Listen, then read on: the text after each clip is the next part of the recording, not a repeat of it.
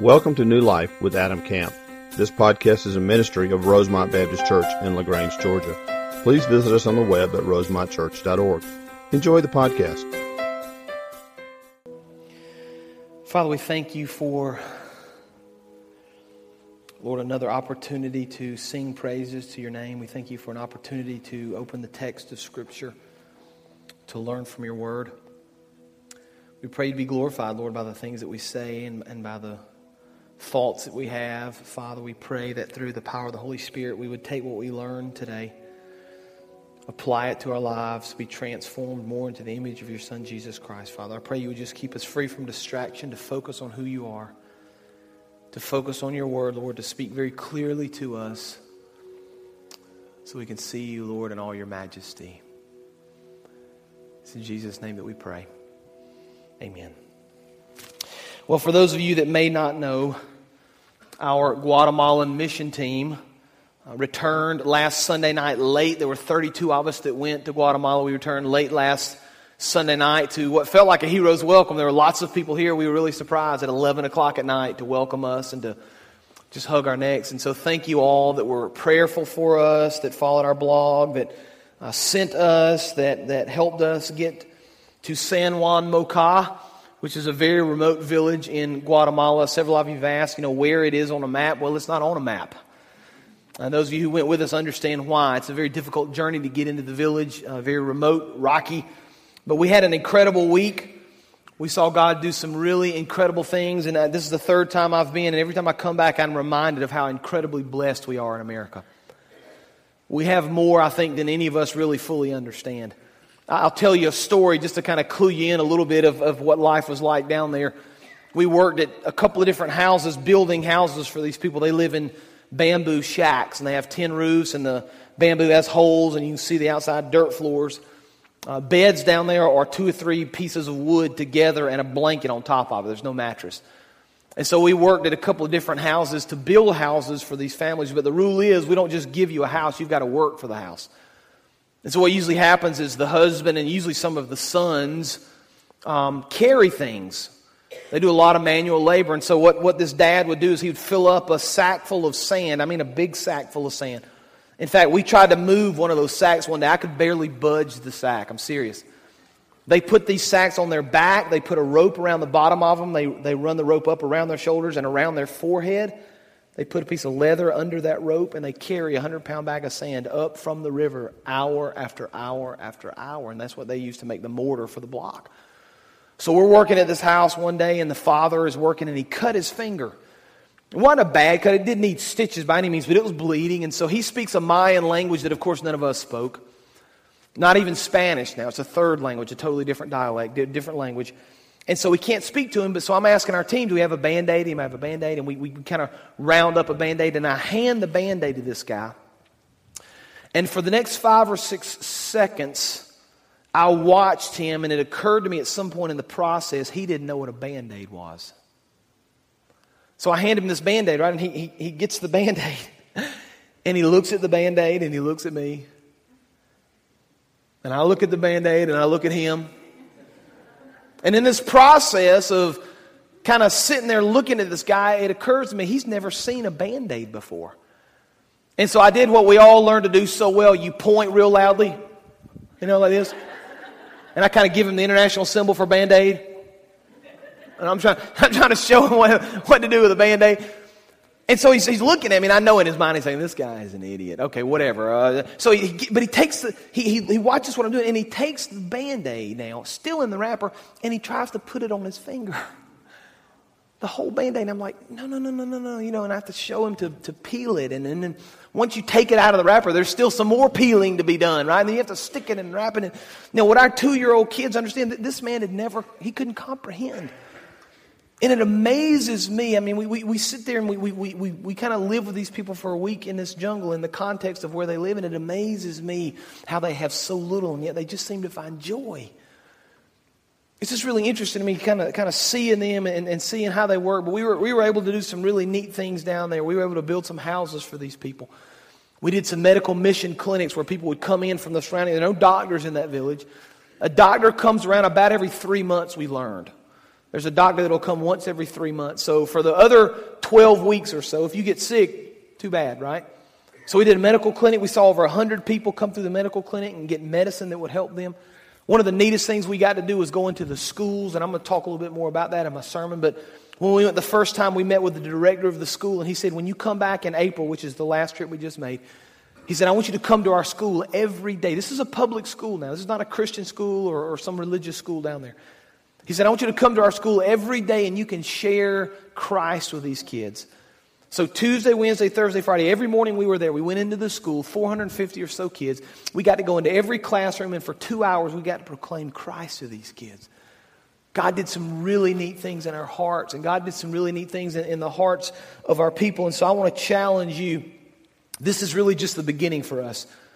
We've done a lot of neat things already, and we've seen God work in a lot of powerful ways, but this is the beginning for us. I want you to understand that. We're going to continue to ramp this missions effort up over the next many years. And we've already got plans to go just this summer. I just mentioned Carpenter for Christ in Kentucky. Our students are going to go to South Carolina for a missions camp. We're going to go to Zambia. We're going to go to Alaska. We're going to go to Romania. We're going to go to Mexico. We're going to continue to add missions trips to our plate because we want to take the gospel to the nations. And so I want you to be in prayer for that. I want you to be in prayer for what God's doing in our church, for what God's doing in your heart. I want you to find a place, because the Bible, I believe, is very clear when it comes to mission work and it comes to sharing the gospel of Jesus Christ. You got two choices. You can either go or you can send. You can't sit on the sidelines and watch. So I want you to pray about what your role will be, whether it's to go, whether it's to send through prayer or through finances or whatever that looks like for you. I want you to pray about your role, because God's doing some incredible things, and He's going to continue to do incredible things if we'll seek Him and serve Him in all things. But our text this morning is going to give us a real clear indication that even in the midst of what God's doing, I love where this happened to kind of play out in our sermon series. Even in the midst of all that God is doing and all God has accomplished, there's danger that surrounds us at every turn. So if you have your Bibles, I'm going to invite you to open to 1 John chapter 2. 1 John chapter 2.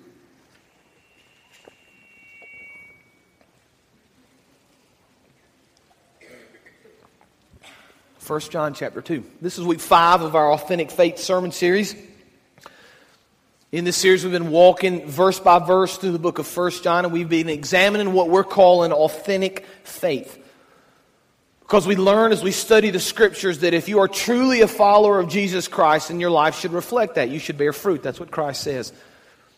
And so we've seen John challenge us week after week after week about what our walk looks like. And is there evidence of a changed life? And John has told us on a lot of different levels over and over and over in the first 2 chapters that we can't claim to be a Christian and live our life opposed to his teachings. And so we've asked over and over and over again, do we have authentic faith? And so we delve this morning into our passage of Scripture, 1 John chapter 2, beginning in verse 18. John begins, "Dear children, this is the last hour. And as you have heard that the Antichrist is coming, even now many Antichrists have come. This is how we know it's the last hour. They went out from us, but they did not really belong to us. For if they had belonged to us, they would have remained with us. But their going showed that none of them belonged to us." Now there's several truths as we work through this passage of Scripture and the verses that follow over the next little while this morning. There's several truths we want to pull from this passage of Scripture we need to understand in our current context today. But here's the first point I want to make, and I want to elaborate on this for the next few minutes. The first point John wants us to see very clearly as believers. Number one, we are under attack. We're under attack. Now I want to flesh this out just a little bit based on what we just studied in this passage of Scripture in verses 18 and 19. But John begins with this interesting little phrase about little children. He's done this already at the beginning of chapter 2. And it demonstrates to us John's love for the people. It demonstrates his love for the believers. It demonstrates his desire for them to know Christ more and his compassion and his love for this group. But after he refers to them as little children, he uses this very interesting phrase. He says, "Dear children, this is the last hour." That's interesting because it seems like all through history, people have referred to the time that they live in as the last hour, haven't they? We're in the end times. We're in the last moments. And it seems like as we study the world around us now and current events, and especially events in international places, it seems like, at least from our perspective, we're in the last few moments of the last few hours, doesn't it? Now, John has in mind here, of course, Christ's return. The people of the first century understood that after Jesus was born and lived a sinless life and walked to Calvary and was crucified and died and rose again and ascended into heaven, they understand after that point that at some point in the future, Christ was going to return. And so for a lot of these first century believers, they hoped that His return would be very soon. In fact, some of them believed it would be within the next few days or the next few months or even the next few years. But John says you need to understand something. As we think through Christ returning again, as we think through who Christ is going to be in the future, we need to understand that we're living in the last days, because here's what Jesus said. Jesus said, when I come to earth, when I live on this earth and I die and ascend into heaven, I have inaugurated my kingdom. In other words, that's the first process in me forming a kingdom. Now, the last process will be when Christ returns and rules over all the earth. We understand that. And so what we see is that between the time Christ ascended into heaven and the time that Christ returns are the last days. We're in the last portion of time. And so we see this in the teachings of Jesus as He walks around. We see in Mark 1, chapter 15, this is Jesus. The time has come, He said. Now listen to His words. The kingdom of God has come near, right? Repent and believe the good news. Luke chapter 9, verses 1 and 2. When Jesus had called the 12 together, He gave them power and authority to drive out all demons and to cure diseases. And He sent them out to proclaim the kingdom of God and to heal the sick. In fact, if you were to read through the Gospels, you would see over 100 times the kingdom of God is referred to. And so scholars use this very interesting little phrase. They say that the kingdom is the already but the not yet. The kingdom has begun when Christ first came, but it's not yet completed until His return. And so by those definitions and by the definition that Christ Himself gave us, this is the last hour. John says you need to understand something very clear. You're never guaranteed tomorrow. You're living in the last days. Christ's return is imminent. You don't know how long you're going to live, John says. You need to redeem the time. We've probably all at this point, unfortunately, heard of the tragic events of this weekend with a young man from LaGrange High School that was killed in a car accident early Saturday morning. It's a tragic event, and our hearts go out for that family, and we pray for peace, and we pray for grace for them. We pray God would just surround them with His love and would be able to minister to them in ways that we can't even necessarily understand. But I can assure you of one thing. That family didn't go to bed Friday night thinking they were going to lose their son early Saturday morning. See, they didn't think that his life would be taken from him in the manner in which it was taken. But see, we're warned over and over and over in Scripture that our time is not guaranteed, right? We don't know what tomorrow holds. We don't know what tomorrow is going to bring. John reminds us that we are in the last hour, but I want you to notice what he does. He's going to kind of ratchet up the pressure a little bit here in verse 18. He says, "Dear children, this is the last hour," but listen to the next thing he says. "This is the last hour, and as you have heard, the Antichrist is coming." You see that? John says, not only is it the last hour, right? Not only are we in the end times, and again, we don't know when that's going to happen.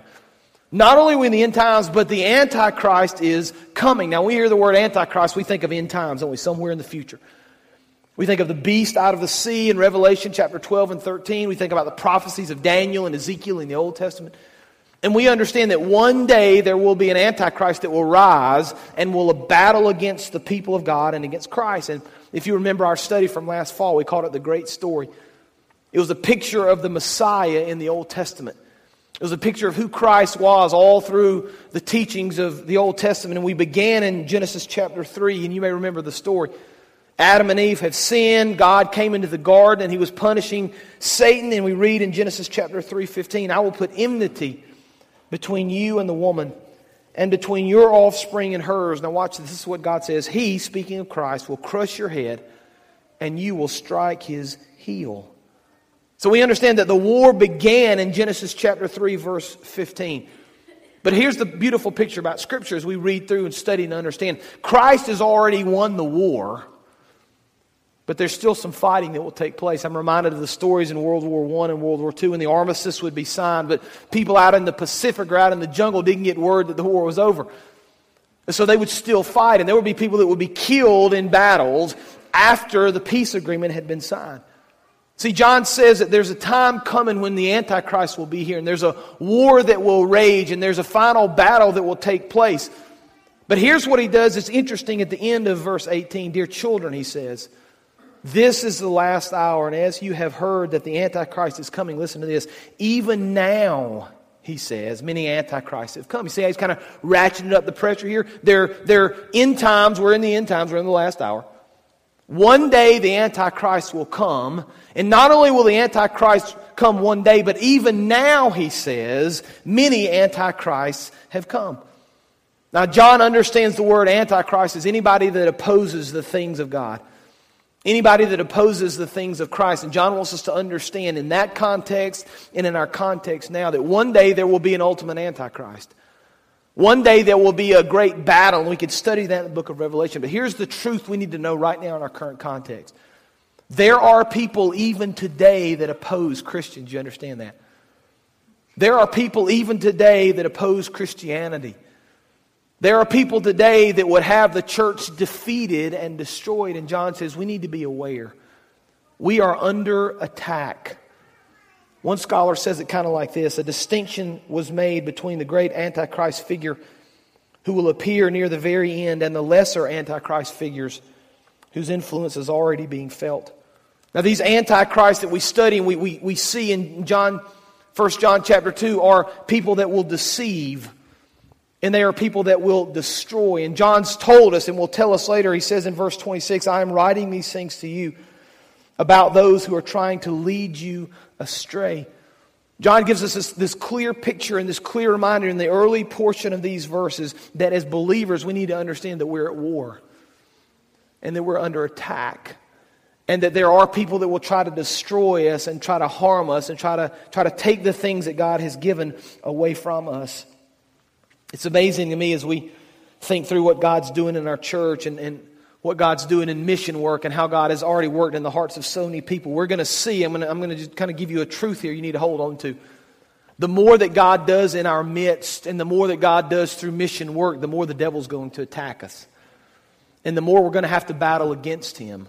And the more we're going to have to recognize that even though we live in a world where we want to serve Christ, there are forces that oppose us. And so we've already seen this kind of in our mission work and the things that we're doing here at Rosemont. It's interesting to me as we go on the mission field, all the different things we have to battle. So we go to a third world country and again, you can't drink the water and the food is kind of suspect and you be as careful as you can. But it's interesting to me when we go, the people on our teams that get sick. And they give a week of their life to go share Christ and they're so sick they can't leave their hotel room. That's a battle they face. I think about all the people that have kind of prayed about going and have kind of maybe sensed the call to go, but there's a battle they deal with fear. There's a battle they deal with finances. There's a battle they deal with vacation. I'm just not sure I can get time off. I'm just not sure I can afford it. I'm just not sure I'm going to be able to go. But it's very interesting to me. I've never met a single person who said, I've really prayed about going and I sensed God calling and I asked God to lead me and take me, but I just in the end couldn't afford to go. What I hear instead are people that say things like this. Listen, I felt God leading me to go. I felt God calling me to go and I prayed about it and I asked God to guide and direct me and God just provided the funds for me to go. He provided the time off for me to go. He made it available so I could go and do His work. But here's what we need to understand. As we continue to do things for Christ, as we continue to bring Christ glory, the devil is going to attack us. And the devil is going to battle us. And the devil is going to try to stop us from doing the things that would bring Christ honor and glory. And John says you need to be aware of that. You need to be aware of the problem that we face. You need to be in a battle that we are up against. You need to be aware of what the devil is going to try to do. And you need to be prepared for it.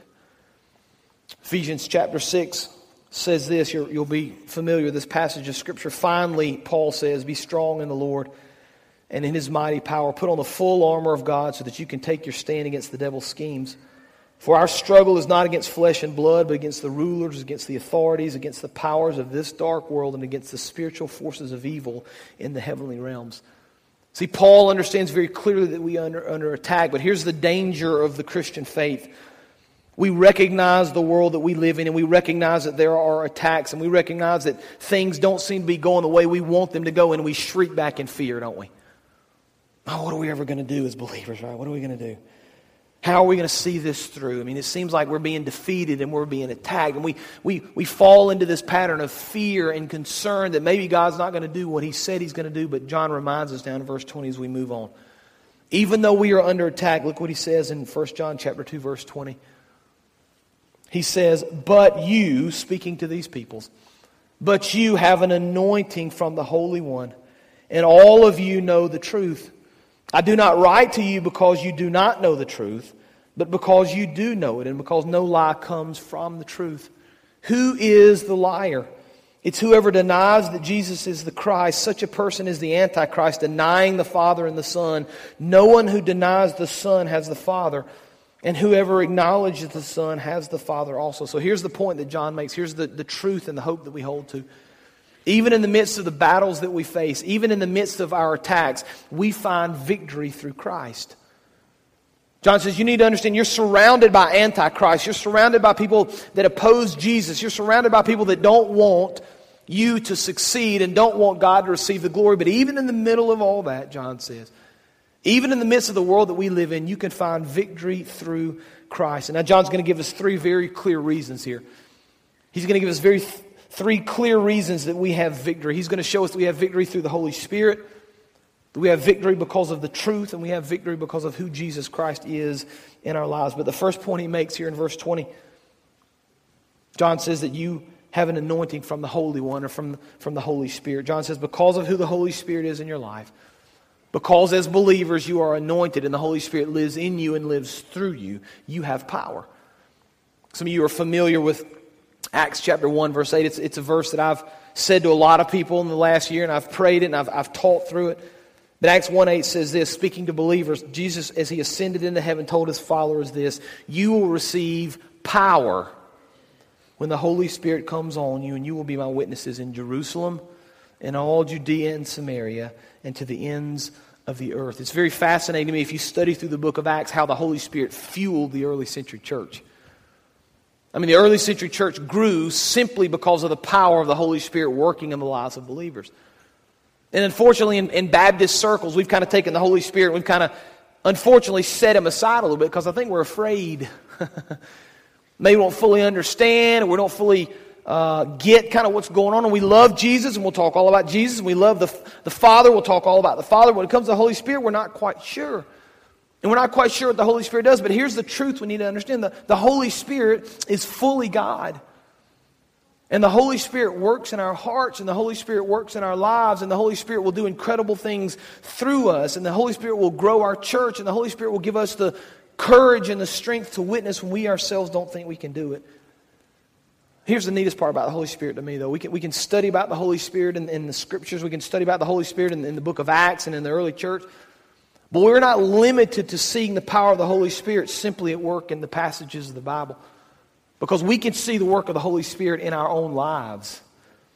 We can see how God will direct us and use us through the power of the Holy Spirit day after day after day. We went to Guatemala with a group of people, and if we were just very honest about it, some of those people were fearful. Some of them went and weren't quite sure about why God had called them initially in the process. They weren't sure they were going to be able to go. They didn't know how they were going to afford it. They didn't know how they were going to work it out with vacation. And so they went trusting the Lord, believing that God was going to do incredible things through them. It was neat to see how the Holy Spirit worked and how the Holy Spirit moved in incredible ways while we were in Guatemala. One of the neatest things to me, and I told this a few minutes ago, was how God allowed us to get into that local school. And we went to that leader of that school, that principal, when we went in February. We say, we said, when we come back, we'd love to talk to you about getting into your school and maybe about teaching your kids a little bit about Christ. And that man, who turns out was a believer, said to us, you know what? When you come back in April, I want you to come to my school every day. I want you to come to my school every day, and I want your people to come into our classrooms, and I want you to teach Christ to our children. So every morning we were there, Tuesday, Wednesday, Thursday, Friday. We got to go into these classrooms. 450 students we got to share Christ with. Every single day we got to do crafts and activities and play games with these kids. And I want you to understand something very clearly. We didn't get into that school because our words were eloquent. We didn't get into that school because we said something to convince that director. We didn't get into that school because we bribed him or offered him some sort of gift. We got into that school for one very simple reason. The Holy Spirit had gone ahead of us and prepared the heart of that man before we ever arrived.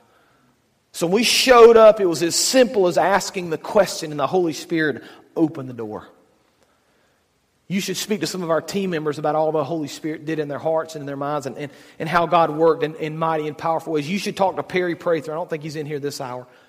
He and Bryce, you should talk to them about their experience. I can't even tell the story. I'm not going to try to, but you should ask them about walking through the jungle, going into a hut they didn't plan to go in, having a bag with them they didn't plan on having, being in a part of the jungle they didn't even know they were going to be in, but as they're walking through the jungle, they literally sensed the Holy Spirit asking them to go into this hut. And so they followed, and what ensued was an incredible time with the Lord. Perry got to minister to this lady in ways we can never even understand through his testimony.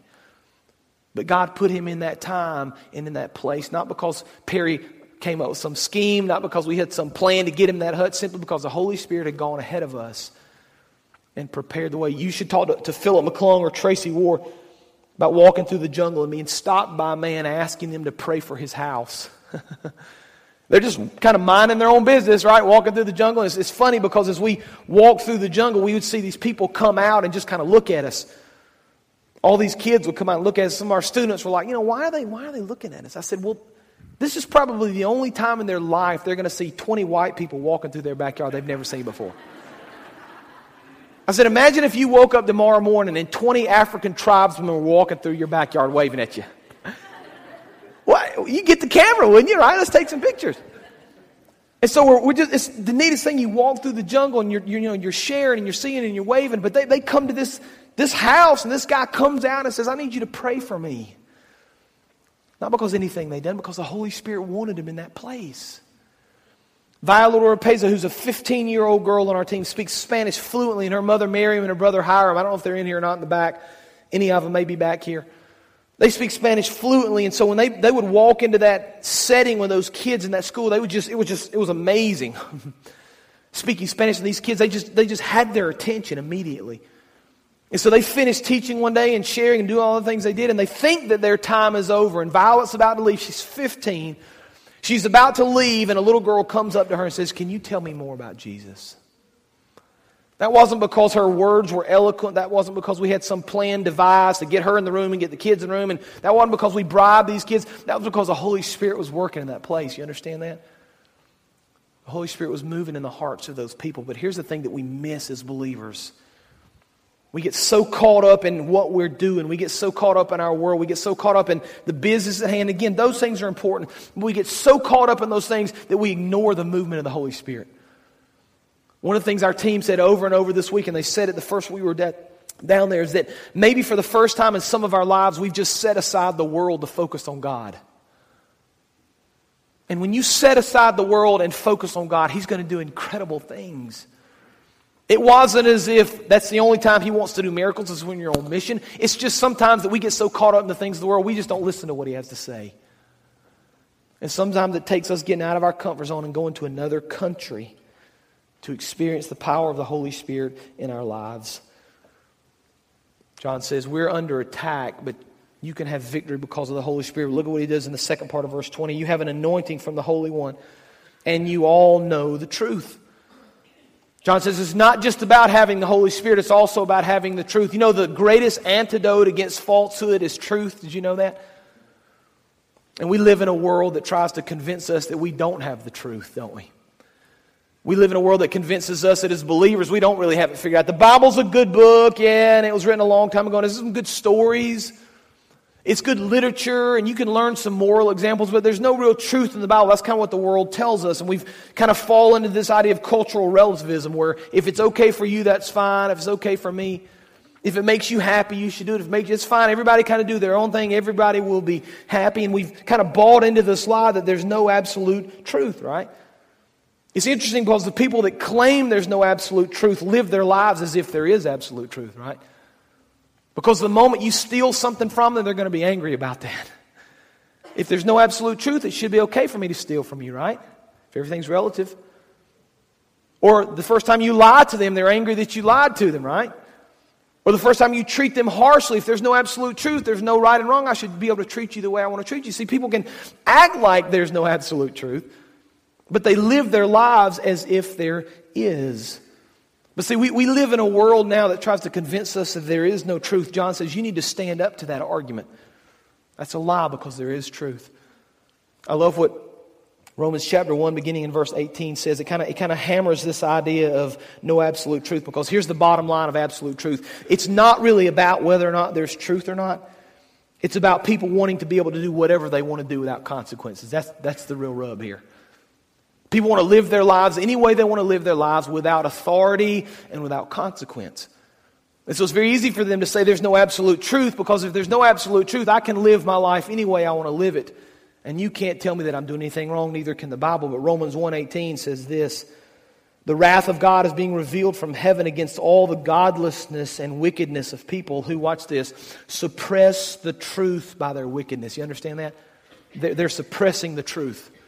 Let's just keep the truth down back here. Let's not worry about the truth. Let's sweep the truth under the rug, right? Let's kind of keep the truth under wraps. Let's not really worry about the truth. Let's set the truth aside for now so we can kind of do what we want to do. The Bible says those people have suppressed the truth by their wickedness, since what may be known about God is plain to them, because God has made it plain to them. For since the creation of the world, God's invisible qualities, His eternal power and His divine nature have been clearly seen, being understood from what has been made, so that people are without excuse. Now watch this in verse 21 of Romans chapter 1. For although they knew God, they neither glorified Him as God nor gave thanks to Him, but their thinking became futile and their foolish hearts were darkened, and although they claimed to be wise, they became fools. I think that's kind of a commentary sometimes on the world that we live in, because we think we can just set this truth aside. And we think that there is no right or wrong, and we want to live our lives as if that's the case, but that's not the teaching of the Word of God. That's not what John says to us. John says when you're under attack, and there are people that oppose you, and there are people that try to destroy you, you need to cling to the truth of the Word of God. You need to hold to the truth of the power of the Holy Spirit. You need to hold to the truth of who Jesus Christ is in your life. And then look what John does in verse 22 of 1 John chapter 2. Who is the liar, he says. It's whoever that denies Jesus is the Christ. Such a person is the Antichrist, denying the Father and the Son. No one who denies the Son has the Father. Whoever acknowledges the Son has the Father also. John says we can have ultimate victory because Jesus is the Christ. Because Jesus is the Messiah. Because Jesus came to the earth and died on the cross for our sins. Because of all that Jesus Christ has given us, through Him we have forgiveness. And because of who Jesus is,